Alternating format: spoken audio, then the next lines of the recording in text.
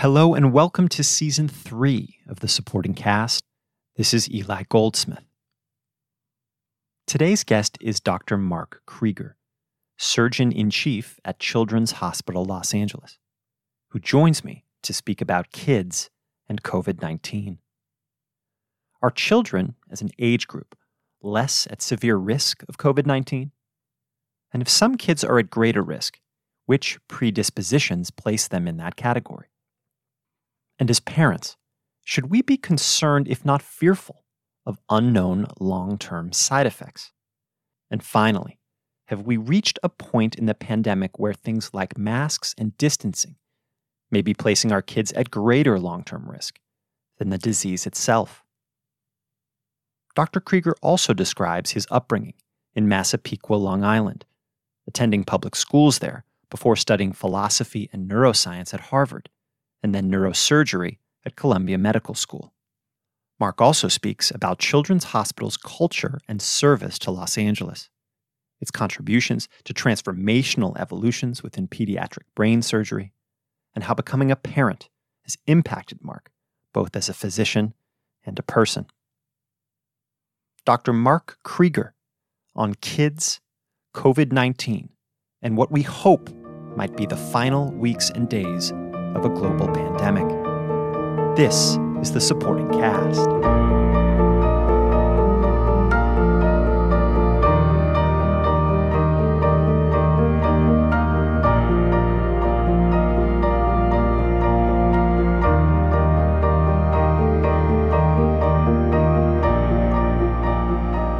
Dr. Mark Krieger, welcome to the supporting cast. Thanks. It's great to be here. It's great to be with you. And we are at a moment now where it feels like, and you can correct me if I'm wrong, it feels like we are nearing the end of this sort of Omicron surge. And some people are thinking maybe the end of this pandemic in general. But first, before getting to that, I really would love to get to you. How are you and your wife and your son doing at this unique time? Yeah, it's certainly been an interesting 2 years for us and for everybody else. So starting off with my son, Sam, during this time, he was in 5th grade and then 6th grade and then starting a new school at Harvard Westlake. So there's been a lot of transition in there. And my wife was actually able to film a movie and work on a TV show and another movie. So, she's been super busy during that time also. And I've been busy in the hospital. It's been a 7-day-a-week job for me over the last 2 years. I bet. Yeah, but that being said, there have been benefits to it too. We've had more time for family with less travel, and so there have been aspects of that too.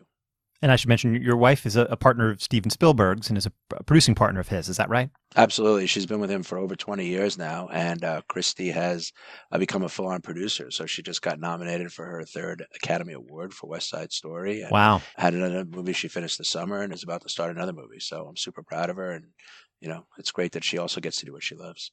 And good luck in the Oscars in just a few weeks. Just a few weeks.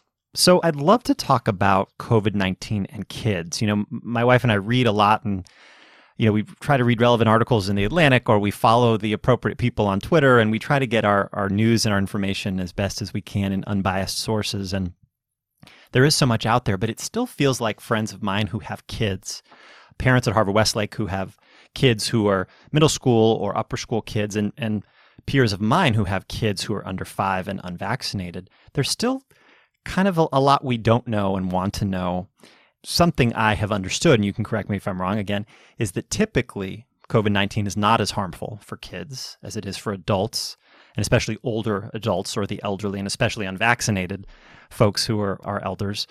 But what are some of the examples of serious cases that you've seen? Because you've mentioned that you have seen some at Children's Hospital. And what are the type of preconditions in kids that may result in more serious cases of COVID-19? Yeah, it's a great question. I mean, one of the hardest things about this has been the uncertainty of it all. None of us have ever had to deal with anything like this over the course of our lives, fortunately, and hopefully never will have to deal with it again. I do share your optimism. I think that Omicron certainly seems to be going away, and I think that we have good reason for optimism that this might be the worst part of the pandemic behind us. So I'm super happy about that. Children's Hospitals had really great leadership. So we've tested every kid who comes into the hospital pretty much for the last 2 years.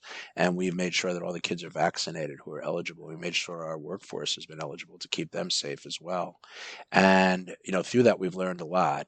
For example, for the latest Omicron phase, 50% of the kids that we were testing tested positive, but most of them were asymptomatic. And so we had to figure out ways of dealing with them and helping them.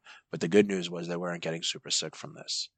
We did have a fair number of kids who were sick, especially in the other phases of this. And it basically affected two different groups of kids. One is the kids who had pre-existing conditions. So kids with obesity or diabetes. We also have a lot of sick kids who have undergone organ transplants or have cancer and have been on chemotherapy. So the disease was much more of a risk for them. And then there was sort of the random events that we poorly understand that caused this so-called Miss-C syndrome, where kids had this autoimmune response to the virus, and those kids were pretty sick. Fortunately, we saw very few of the latter kids in this group. And even though we did have some kids who were very sick over time, the mortality rate was very, very low at our place. So we think we were able to really identify the disease early on and provide supportive care for those kids throughout. There's also this concern, though, in full disclosure, my kids both got COVID, as did my wife and I, and we had relatively mild cases, thankfully. But one thing I hear friends of mine who are fellow parents talk about is the fear of the long-term side effects, the great unknown that many parents fear. Yes, the symptoms were mild now, but what about 20 years from now or 30 years from now? Is that a rational fear or an irrational one? And should parents think through the risks of something so unknown?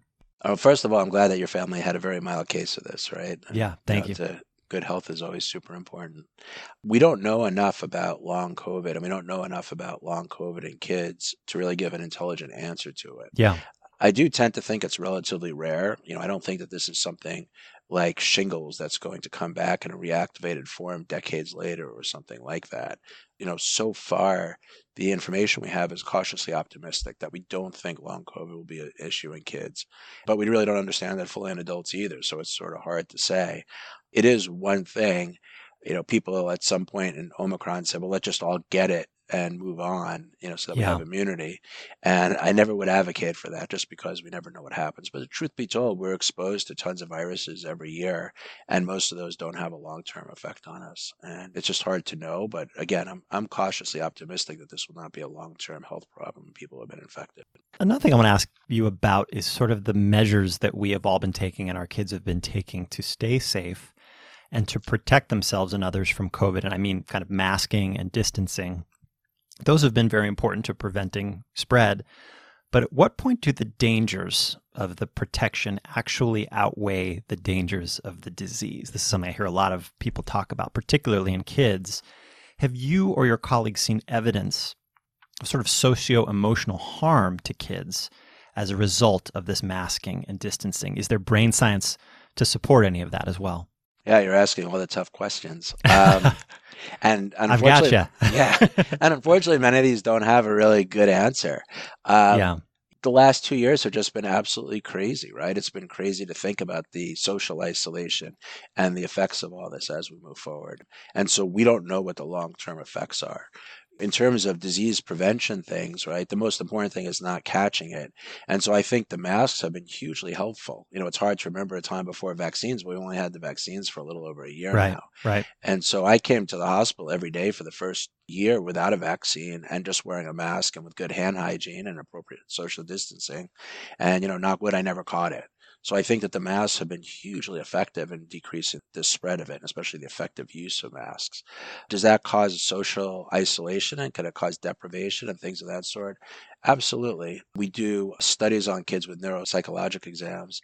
Yeah. And the biggest way that you're able to recognize a face is by looking at the eyes and what we call the supraorbital ridge, sort of the eyebrow area. And you can have really good facial identification from that. And that's why when you try to anonymize pictures, if you just cover over the eyes, you usually can't tell who the person is. So that still is preserved through the masking phase. Interesting. Yeah. But, the rest of facial expression and whether that hides social cues and things of that sort, I mean, there's no doubt you'd rather not have people masked than have people masked. It's just a trade-off. The isolation part and keeping kids home, I think we were all super scared and we didn't want to spread the disease and we didn't want to expose teachers and other kids. So I think that was effective, but you'd rather have kids come back to school early and wear masks than not in terms of the effects of it.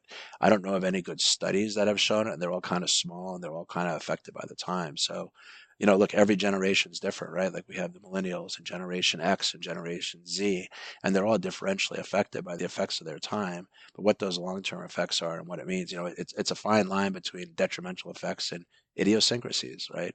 So, Right. it's a little bit hard to know. I do strongly believe that the vaccines are safe, Yeah. and I think that that's been validated. So I don't focus on that. It's sort of the harder to categorize things like long-term psychological effects. I think, we all feel that the sooner kids can get back in school, the better, even if it means wearing masks. And then hopefully the masks will come off soon too. I just, I just have been really impressed with how Harvard Westlake's handled it by getting the kids back on campus. I think that's been super important and super good for all the kids. I think you're right. Sometimes we tend to apply today's standards with vaccinations so readily available and go, hey, couldn't we have just all been in school together 2 years ago? And maybe there's an argument, we can go back and figure out maybe the cost benefit analysis we could have. But the truth is, as you mentioned, as I understand it, different states have taken different measures around masking and social distancing, and not all of that evidence is clear what has been effective and what hasn't. The one thing that appears to be crystal clear is the effectiveness of the vaccine. Yeah, I think the vaccines have been super effective at preventing severe disease in people, right? So That's right. I should really clarify important. hospitalization and death, and maybe not as effective at actually people catching the disease as we all thought, but certainly uniquely effective at preventing hospitalization and death. Is that fair? That's fair, but I think it does increase the viral load of people. And so, we get exposed to things all the time, but if the load is relatively light, then it's not going to cause disease. So I think by decreasing the amount of viral particles in an individual, which I think the vaccine does, that's going to have a beneficial effect of having things on the road. But, going back to the social thing, for Yeah. example, my son Sam, for example, they have social Zoom calls at night where they all talk to each other and on weekends and stuff, right? And Yeah. it seems bizarre to me, right? Like I would, I've had a few cocktail hours on Zoom and they're always very sort of strained and awkward and everything, but it's usually with a bunch of neurosurgeons. So they're probably always strained and socially awkward. But, it just seems that there's been a new adaptation to what the world means through all this. And is it better or worse? It's hard to know. Back to this question about sort of vaccines, my kids are both under 5. So I have a 3.5-year-old and an 8-month-old. Vaccines have been readily available now to children kind of 5 and older. If the FDA approves, let's say the Pfizer vaccine to be used for children 2 to 4 or something like that over the next few months, should I have any hesitation in bringing my daughters over to CVS or the local clinic to getting a vaccine? What's your take? So I think that these age cutoffs have been relatively arbitrary. Historically, it's very hard to get any medication or treatment approved for children under 12 or under 18 just because it hasn't been tested in those kids. So, that's the same for everything. Like almost any medicine we use, is sort of an off-label use when we use it for children under 12. And so that makes things difficult, but it's just because it hasn't been validated in those kids. So Yeah. I haven't seen any data or seen any evidence to say that vaccinating young children would bring on any more risk to them than it would bring on to an adult. These vaccines were all emergency approved, right? Like they hadn't undergone the years or even decades of testing that most vaccines would require. But the flip side is, they've been given to hundreds of millions of people over the last 2 years and seem to be safe. I'm not a subscriber to thinking that there's going to be some delayed downstream effect, but all the worst fears that people had about vaccines when they first came out, they just haven't been borne out. You've had this experimental treatment kind of, but it's been shown over the test of time to be safe. So Right. No, it's true. On some level, even though it was emergency authorized, as you mentioned, it's kind of been tested on more people than anything in history, right? Because you have hundreds of millions of people across the world who've now had it. Right. But, there's not going to be a study where it's been tested on hundreds of millions of 2-year-olds, just like there's not a study where it's been tested on 100 left-handed people. There's all different categories that you can't get specific on, but there's no reason to suspect that it would be any different in the other people. And it's true. Literally just yesterday, I took my 8-month-old daughter to her pediatrician to get shots, right? to get vaccinations. And so when I think about, oh gosh, do I want my 8-month-old getting a shot? Well, we've already given her. I mean, she's been getting shots. That's parents out there who remember having an infant. That's what you do fairly regularly, is bringing your child in to get shots. Right. Right. And then, it's, I mean, you forget about the efficacy of all these things, right? But I mean, my generation, we all had chickenpox when we were younger, and people don't get chickenpox now, right? And so hopefully the rate of all these other things will be less. And again, who knows what the long-term effects are? You'd way rather have a tested vaccine that activates your own immune system than take your chances with the disease process.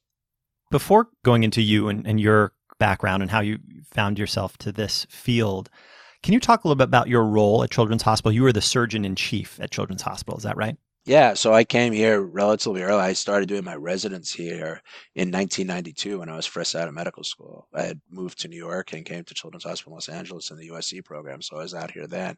So I've been here a long time, and I only left for 2 years to go back and work in New York around 2000 to 2002. So I started off as a staff neurosurgeon here, taking care of a lot of patients. I built a clinical expertise in pediatric brain tumors. And so that practice grew over time, along with the research and academic stuff and all of that. And then I became the chief of the neurosurgery division, and I became the chief of the medical staff. And then eventually I became surgeon in chief. So now I'm the chair of the whole department of surgery. So I work with all 10 surgical divisions here to try to help them serve their patients. And I want to go into kind of your technical expertise, which is around pediatric neurosurgery. Many of us think we have high stakes in our jobs, right? We have a deadline to hit. You have quarterly earnings that you're paying attention to, et cetera. But I think it's safe to say that very few people have higher stakes in their job than you, as your job is to regularly remove brain tumors from children. You're a parent yourself. How have you learned to manage your nerves and emotions, given the gravity of what you were tasked with on a daily basis? Like, how do you do that? Yeah, I probably wouldn't have been able to become a pediatric neurosurgeon if I was a parent beforehand. You just have a whole different perspective about what families go through and what it means and everything. But I think the big thing is I've studied a lot, right? I went to 4 years of college and 4 years of medical school, and then I did a 7-year residency and a 1-year fellowship.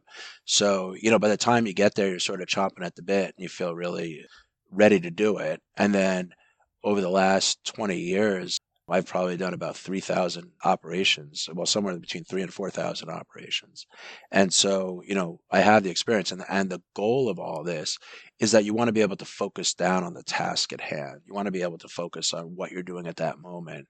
Yeah. And at the beginning, I would start doing surgery and be like, oh my God, if I slip, this is going to happen and be catastrophic.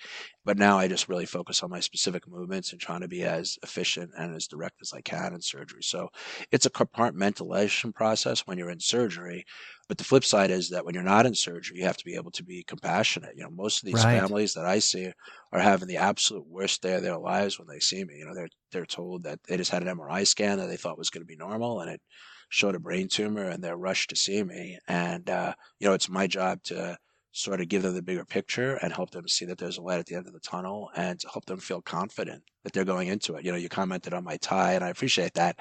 But part of it is people have to have confidence in me. People always say, how do you pick a doctor to do this? And I say, look, you just have to find somebody that you feel comfortable and confident with. You can't judge a scientific survey about who's doing the right thing or the wrong thing. It's all about confidence. Has becoming a parent changed that? Has it changed your kind of bedside manner?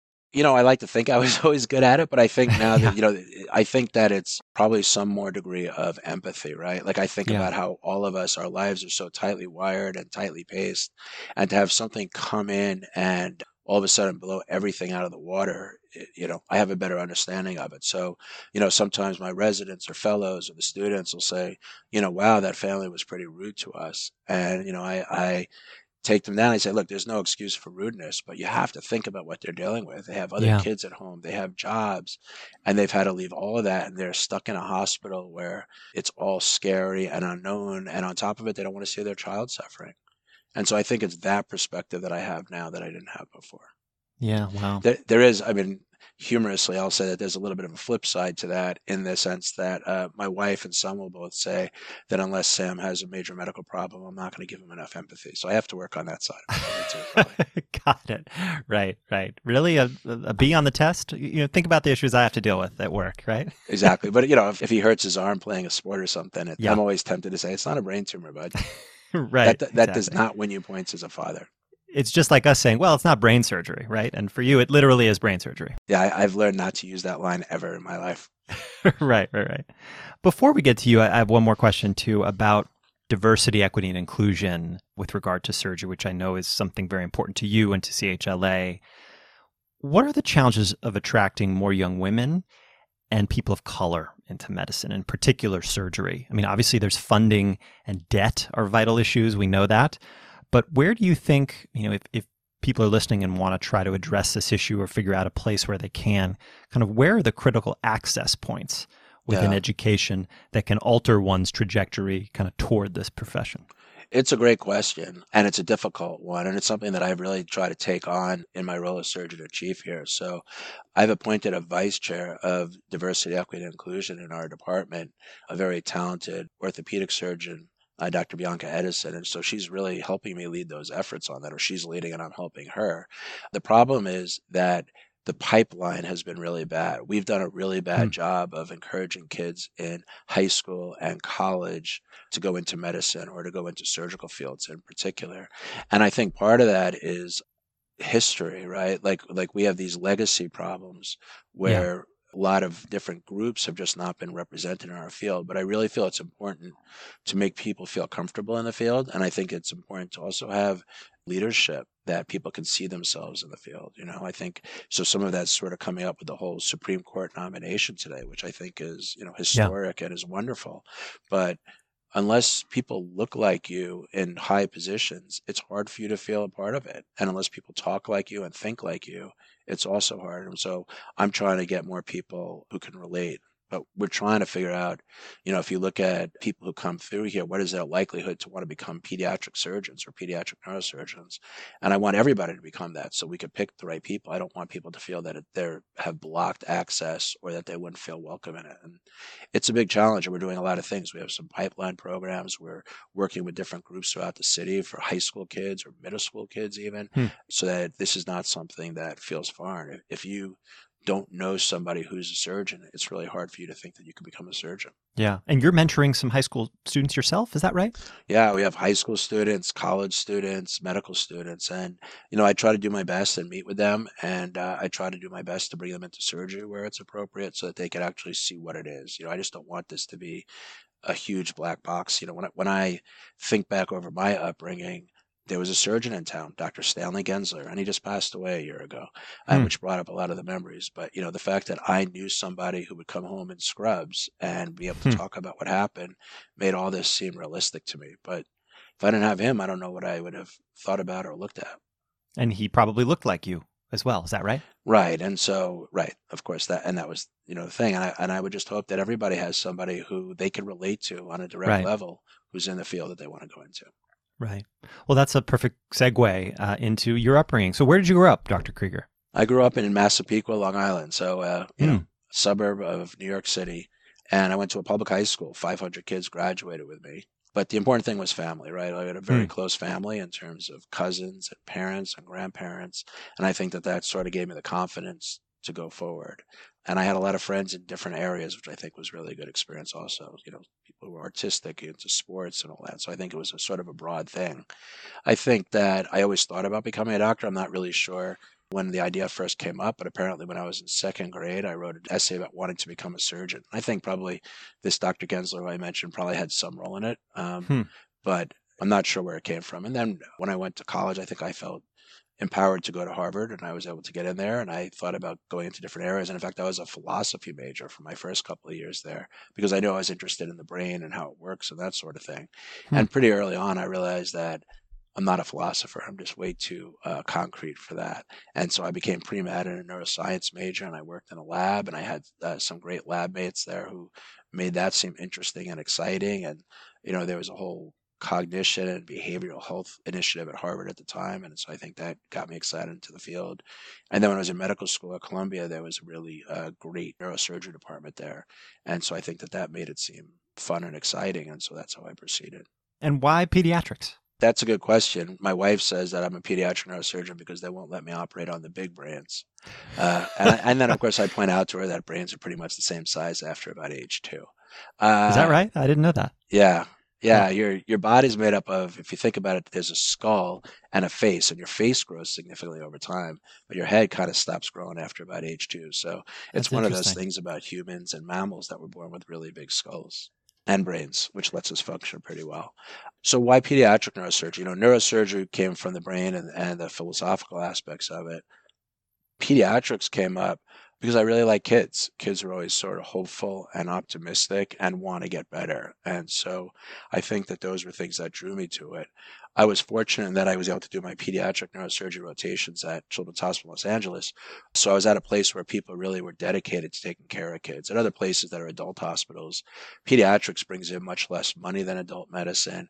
So a lot of people don't like dealing with kids or parents and stuff, so it's less of an experience.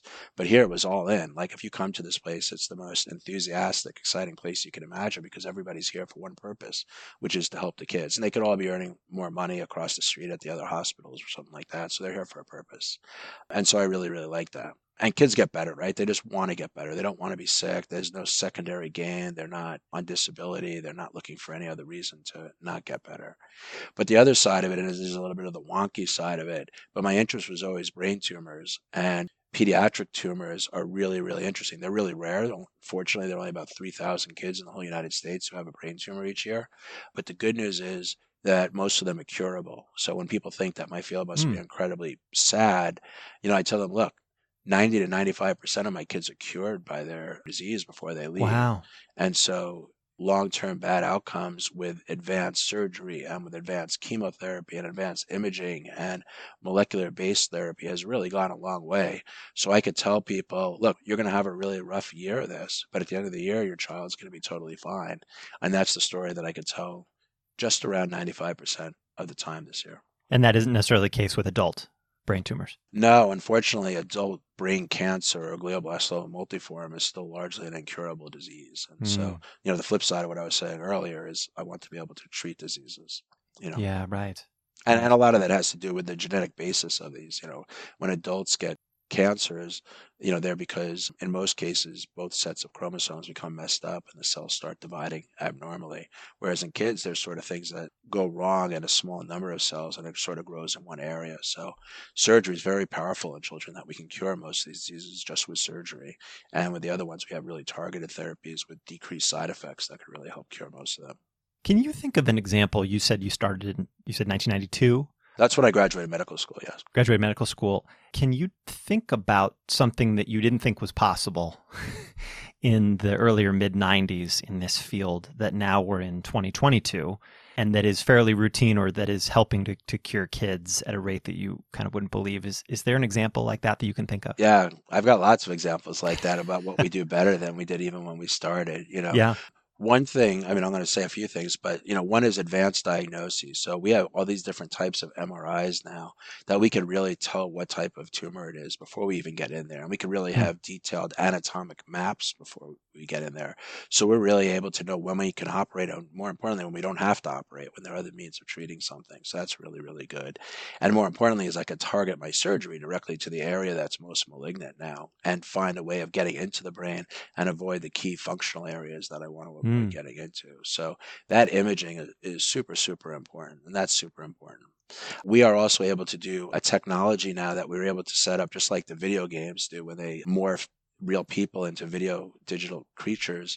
We're able to figure out how to map directly through the brain. So I could touch a point on the person's brain and see it on the MRI scan to correspond to it so I can get really in there. So it's a sidelight of imaging, but it really helps us work well. Interesting. So it's kind of like if your wife were working on a Spielberg movie where they're putting, you've seen people in the yellow tennis balls, whatever, and they're wearing them, and suddenly the human is acting like a grizzly bear or whatever it is. I'm butchering this, I'm sure. Yeah. But that's sort of synonymous with what you're trying to do with the brain. It's the same technology. Obviously, it's much more money spent on movies and getting that technology to work, or video games. She's got a larger budget than you do. Much larger budget, but it does make things much safer. More recently, we have been able to use a robot for surgery. And so the robot doesn't come in and do the same thing that the neurosurgeon would do, but the robot helps us localize a point in the brain very specifically. So now you could place a tiny little laser with sub-millimeter accuracy into a part of the brain and destroy something that's either causing seizures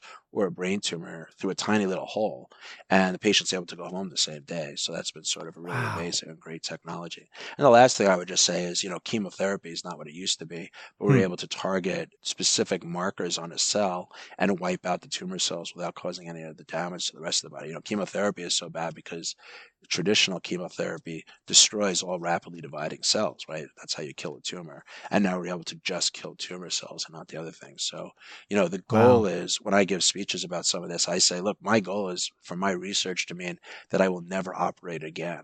And that's sort of what we're pushing for, to try to cut out surgery.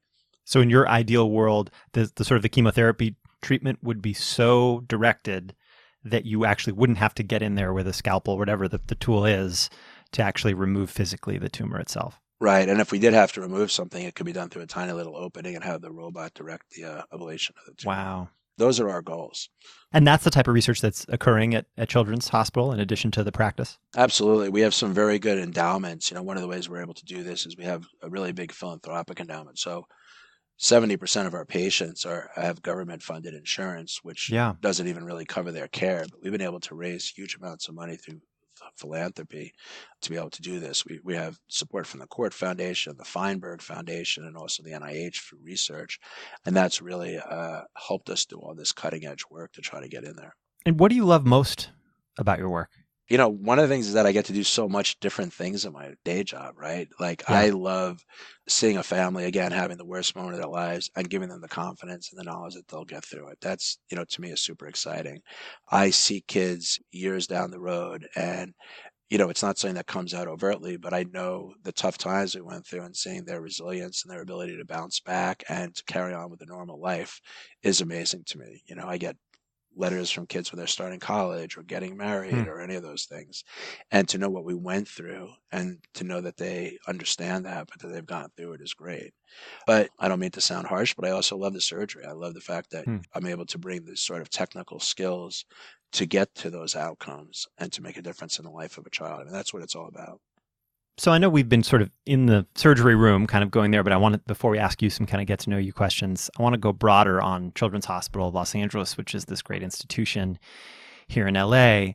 You being a leader at that hospital, kind of what are the biggest strategic challenges that you have as a hospital, not just as a surgeon, not just the challenge of dealing with treating a specific child, but the hospital as a whole? I'll take the other side of it first. I mean, the biggest joy of it is we have about 10,000 people who work here, or maybe 12,000.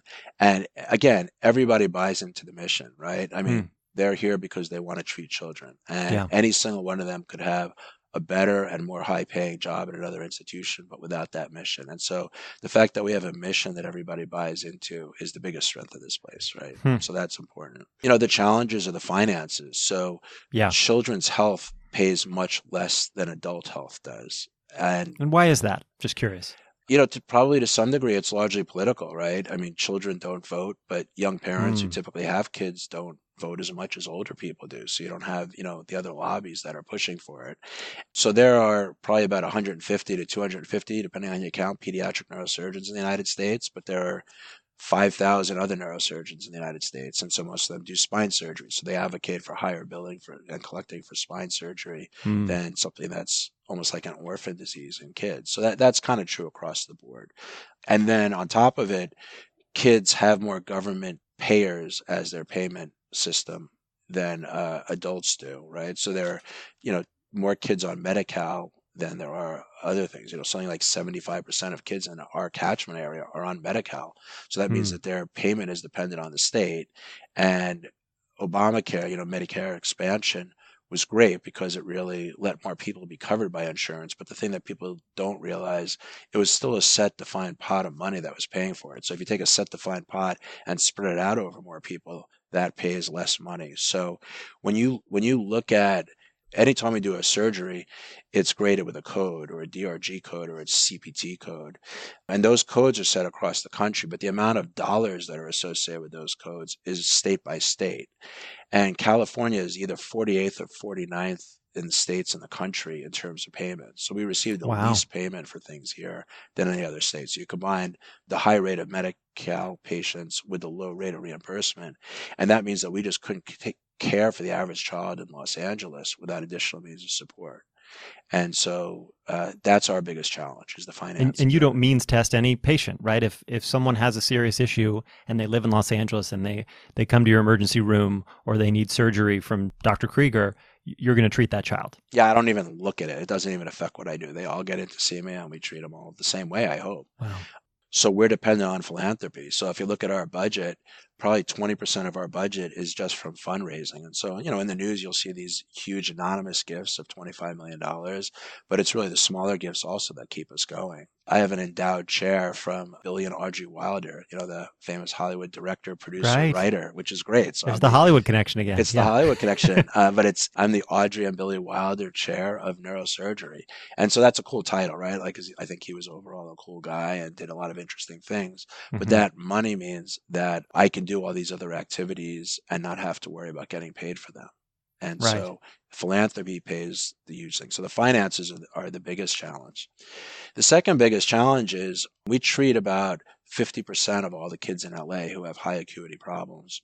And there are other great hospitals in the area like Cedars and Huntington and UCLA, but our biggest competition is other, sort of small random hospitals that do neurosurgery procedures. And most of the data show if you have a brain tumor, you're better off coming to a big central referral place, but people still won't travel or go to other areas, or healthcare plans prevent them from coming here.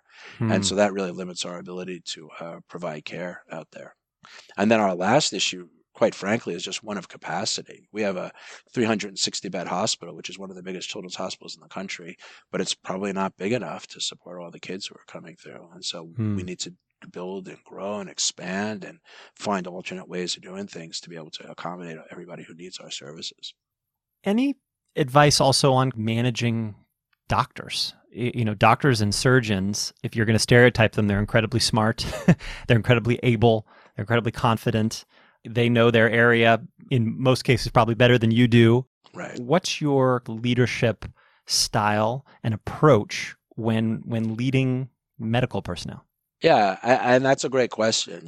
Before I became chair of surgery, people said, you're crazy to do this, right? You have a really good space. You're doing a good job with neurosurgery. You have a busy practice. Why would you want to take this on? And I've grown up with most of the surgical division chiefs here. I've been with the same people for like 20 years. And there are some downsides that, having one group in place. But I really, realized, for those who know me, this doesn't come easy for me to say this or realize this, but my job is to serve them. My job is to take the division of plastic surgery and help them do their work as good as possible and get them the right support and recognize that I can understand their mission, but I need to support them and what their goals are. And I think that that's been a thing. It's a trite expression these days, and I'm not sure I'm the exact right guy for that, but it's a servant leadership type of thing. You have to look at who you serve and be able to support them and advocate for them. Well, before we go, Dr. Krieger, I want to ask you a few questions actually about Los Angeles. We are known for our film, for our food, and for our climate. So first, what is Dr. Mark Krieger's favorite movie? Oh, that's an easy one. It's West Side Story. It's a shameless plug for my the new wife one, and I friends. assume, the Steven Spielberg one. It was a vast improvement over the initial excellent one. But no, it's really a remarkable thing, and I think how things are perceived in any day and time depends on what the climate is, right? But I think what they were able to do is really make a old movie culturally relevant and make sort of a timeless classic. So I'm really proud of the work done on that one. I do think it's a great movie. I guess I could pause you there. We're all aware of Steven Spielberg's films and have grown up on them, and they're some of the most brilliant films of all time. Is there something that you feel like Christy has learned from working with Steven Spielberg that you think about in terms of leadership, in terms of creativity? Is there something, if someone would say, what's the secret of Steven Spielberg's brilliance as a filmmaker, what would she say if she were sitting there? Yeah, it's a very interesting thing for me because I obviously know him as a real person. And the Right. thing that I find that's amazing, I mean, he obviously has an aptitude, right? Like he's really good at making films and telling stories, Yeah. but he loves it. And, I talk to Sam about this all the time also, right? Like you could be good at something, but not love it. Or you could love something and not be good at it. And those are not as great. But if you could find something that you really, really love and work hard at and can develop a skill in it, it's amazing. And Christy has a great working relationship with him. And he's a very optimistic, hopeful guy. But he loves filming things and he loves telling stories. And I think that that's a lesson for all of us, right? Like when Yeah. people talk about flow or service or things, but I feel the same way about surgery, right? Like Yeah.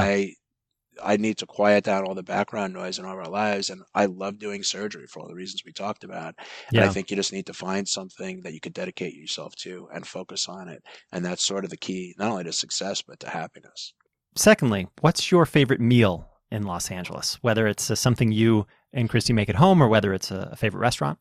Yeah, that's a tough one. I mean, during the pandemic, we lived on taco salad for whole periods of time. And so I definitely have a favorite sense of that, right? Like it brings up all those memories of us, sort of hunkered down together and doing that, maybe with a cocktail involved too. So it was the taco salad plays a big role. Taco salad and a cocktail. Yeah, we'll leave out the cocktail part, but yeah, the taco That's salad okay. was That's the big mostly part. adults listening. That's okay.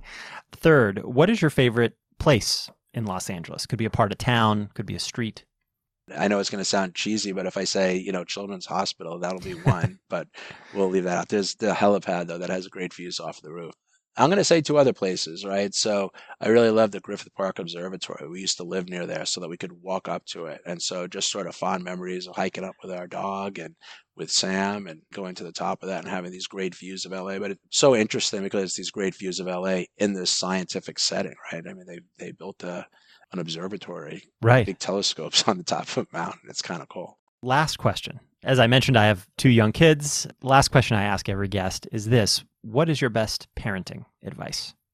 It was interesting when I was younger and a philosophy major, I used to think about the whole nature versus nurture debate, right? Like how much Mm, are kids born with something and how much comes out of life. I don't know that I have a better answer to it, but I think it is good centering advice. So to some degree, parents recognize themselves in their kids. To some degree, they project things of themselves into kids. And mm, to some degree, they recognize the individuality of their kids. And I think that all those things are important to keep in mind. You have to sort of limit what you're projecting onto your kids, mm. expectations, things that you either like or don't like about yourself, and try to figure out who your kids are, figure out what they need, and figure out how to develop them. I mean, I've become much more a nature sort of person, not nature like in getting out into nature, but nature in the nature versus nurture debate. Yeah. And I realized that kids are born a certain way, and it's your job to sort of nurture that and coincide with that. And I think the times that I've done a good job as a dad has been when I've focused on Sam and figured out where he's at. And I think the times that I've done a bad job are things when I've sort of come to it with a set expectation or a projection, and I think those are bad. So I think it's important to recognize the individuality of each kid as they come out and as they develop over time. Don't diagnose the patient until you've investigated the problem. Listen much more than talk and Listen. project. Absolutely.